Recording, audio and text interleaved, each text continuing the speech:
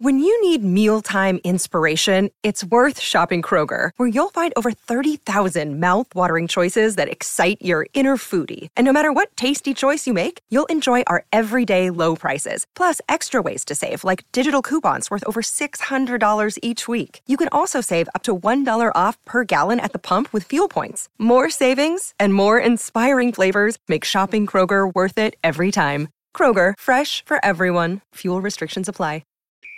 If your blood runs orange and blue, this is the pod for you. You're listening to Orange and Blue Bloods, hosted by EJ Stewart and Tommy Beer. Let's get to it, New York. The year of 2022 for the Knicks had some highs, many lows in the year of 2022. And as we enter 2023, we would like to bring with us some positive new energy.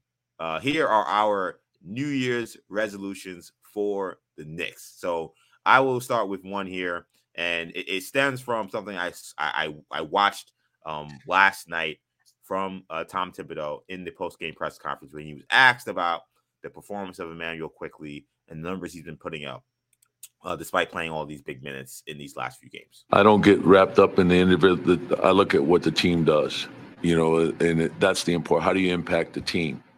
And so we didn't play well, and, the numbers when you don't win don't mean anything to me.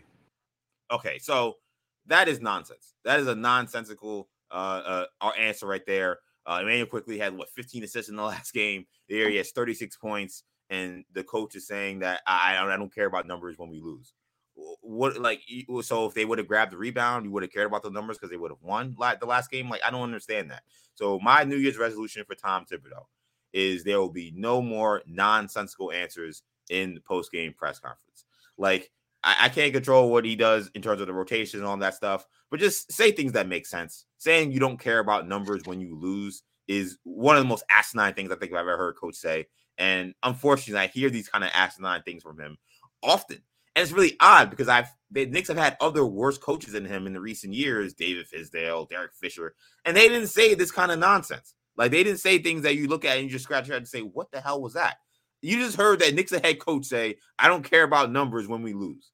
Tom Thibodeau, New Year's resolution, no more nonsensical answers in the post-game press conference.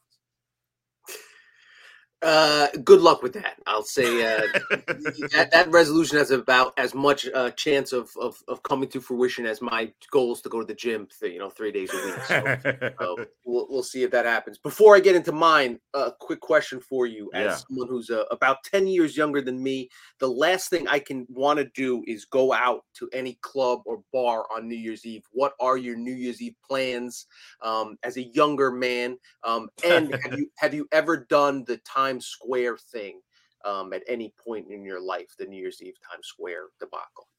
So to answer the second part, no, I would never, ever, ever, ever go to Times Square on New Year's Eve. I feel like most native New Yorkers or people from the area don't want to do that. That is something that is purely a tourist thing and a tourist trap.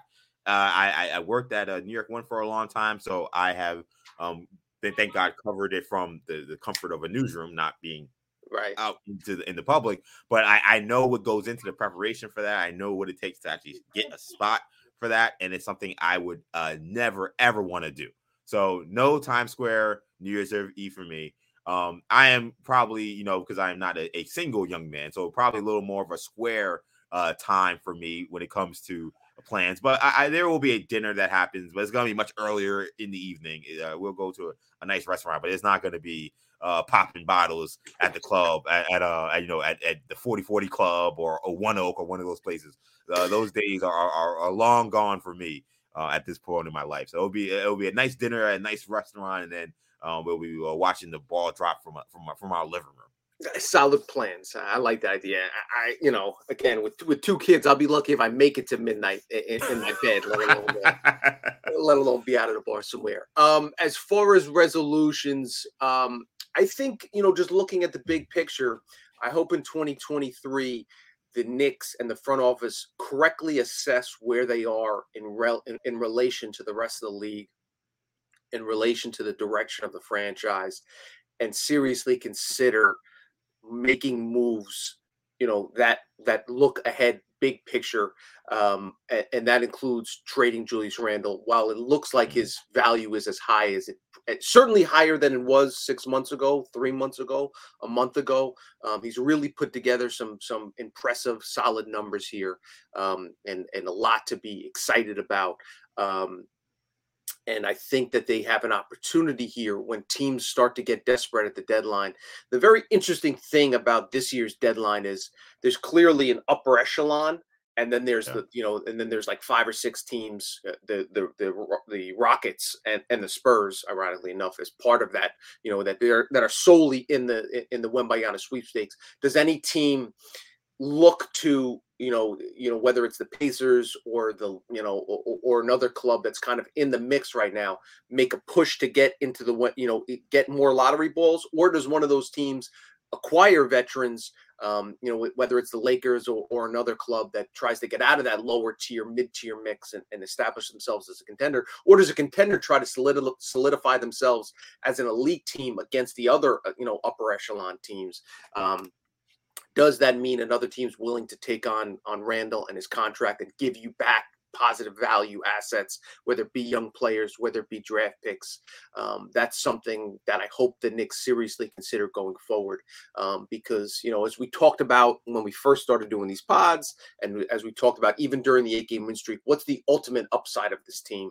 And right now, as a team that's 500, that's probably, I think Vegas had them at 39.5 or around 40 games, a game or two under 500.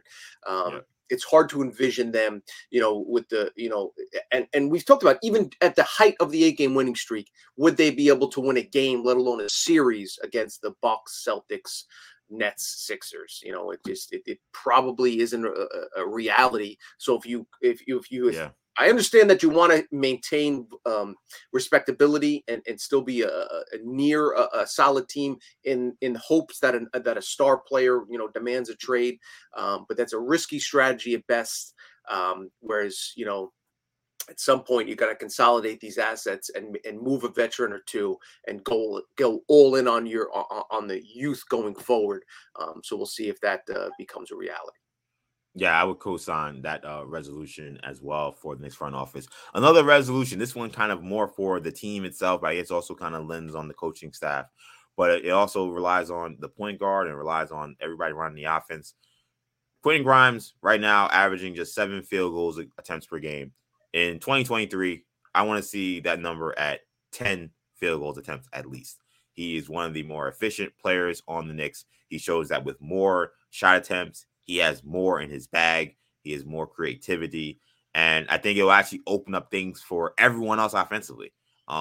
Everyone else won't have to force as much, particularly the big 3 guys, RJ, Randall, and Jalen Brunson, all guys averaging around or near 20 points a game. If they could get a fourth guy to really get going, the Knicks could potentially do some things in terms of securing a playoff spot or at least get into the play-in.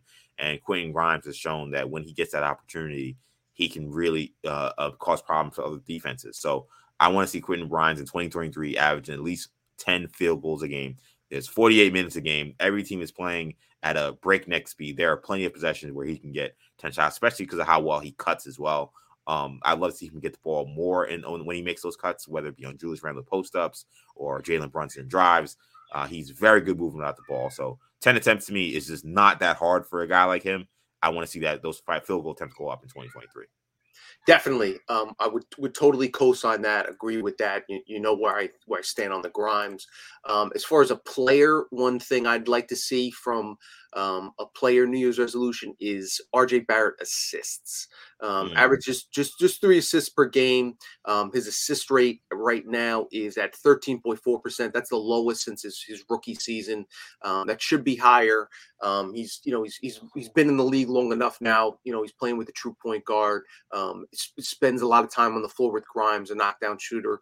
So those should coincide. And something we've talked about on the pod previously is get up when he's driving the lane, keep his head up, Don't be determined and bullheaded and, throw up a shot or get fouled, whatever the case might be. Keep your eyes open. Look for the entirety of the floor, and you create some easy baskets. And then once you start dishing out, you're not going to have as many defenders crashing into the lane and building a wall that's preventing you from getting the basket. If players recognize that you're willing to pass it out off drives, that may open up some additional driving lanes for you and create easier scoring opportunities for yourself going forward. Yep. And then for a team goal, we've seen at countless times this year, the Knicks struggle with defending the three ball. Ironically enough, the team is fifth in opponent 3-point percentage, but we've seen several games where teams have just lit it up from the 3-point line. The Knicks are 28th in the league in 3-point attempts allowed, 37, almost 38 attempts per game. They have to defend the three much better in the second half. They cannot afford that many threes going up on a consistent basis because, as we've seen at points in the season, if those shots go in, you're dead on arrival. So I want to see the Knicks give up less than 33 3-point attempts per game. I think that's fair. If you're at 37 right now, if you can cut that by 4, in theory, that could be 12 points in a certain game. Quickly doing that math in my head, very scared I was going to get that math wrong. That could be 12 points in a game if you eliminate some of these threes that they've been giving up. And we've seen them get hurt by the three ball, particularly in the games in Dallas, in the game against the Sixers. The defense has gotten better from the 3-point line, which is why I think you've seen that percentage drop. But as we've seen this defense slip, they have to do a better job of ensuring that teams aren't just throwing up open threes night after night after night. So I want to see that 3-point attempts allowed number go down in 2023. Agreed. And just and as far as team wise, we talked about earlier in the pod, consistency, establish an identity. You obviously had the defensive structure during that 8-game winning streak that allowed you to be successful, near the top of the league in defensive efficiency during that 8-game win streak. Now you're the last in the league during this 5-game losing streak. So just kind of find that even keel, less of a roller coaster, less up and down. You can kind of assign blame, to Tibbs, to the players, but collectively as a group, if they want to establish themselves again as a legitimate, team above 500, they need to be more consistent on the defensive end. A lot of that has to do, as you pointed out, into doing a better job defending the 3-point line and allowing fewer wide open 3-pointers, which is something that has bedeviled the team all season and really during Tibbs' tenure dating back to last season. So we'll see if they can kind of figure that out going forward.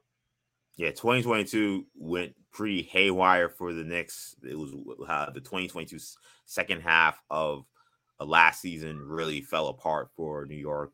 This first half of the season, 500. So not necessarily a great 2022 for the Knicks, but we're hoping that we get some positive energy and some positive developments for the Knicks in the new year. You asked my plans. What are your plans for New Year's? I know you said that it would be very tough to stay up till midnight for the kids. Are the kids going to stay up till midnight? No. I got a 7-year-old girl and a 3-year-old boy. So okay.